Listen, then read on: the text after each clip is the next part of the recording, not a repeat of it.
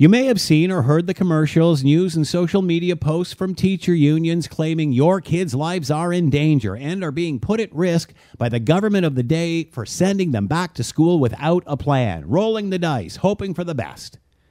The Ontario Chief Medical Officer of Health, Dr. Dave Williams, told reporters Thursday that simply is not the case. And if it was, he would not allow the kids to go back in September, just as he took them out of school in March. There is no perfect plan. We are living in a pandemic. As far as the risk, he said nothing is risk-free, but it is low. That's why we're in stage 3. While the sensitive situation evolves daily, the teachers' unions have used the opportunity to pounce on the provincial government of the day for grudges of the past they have held with every single political party who has been in power. The teacher unions get plenty every couple of years, and the inconsistency of their product during this crisis has drawn attention to what an archaic system we have, falling well below everyone's expectation, including parents and students.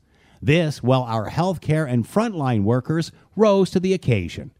Unless the teacher unions have a better plan that does more than line their pockets, they really should stand down. I'm Scott Thompson.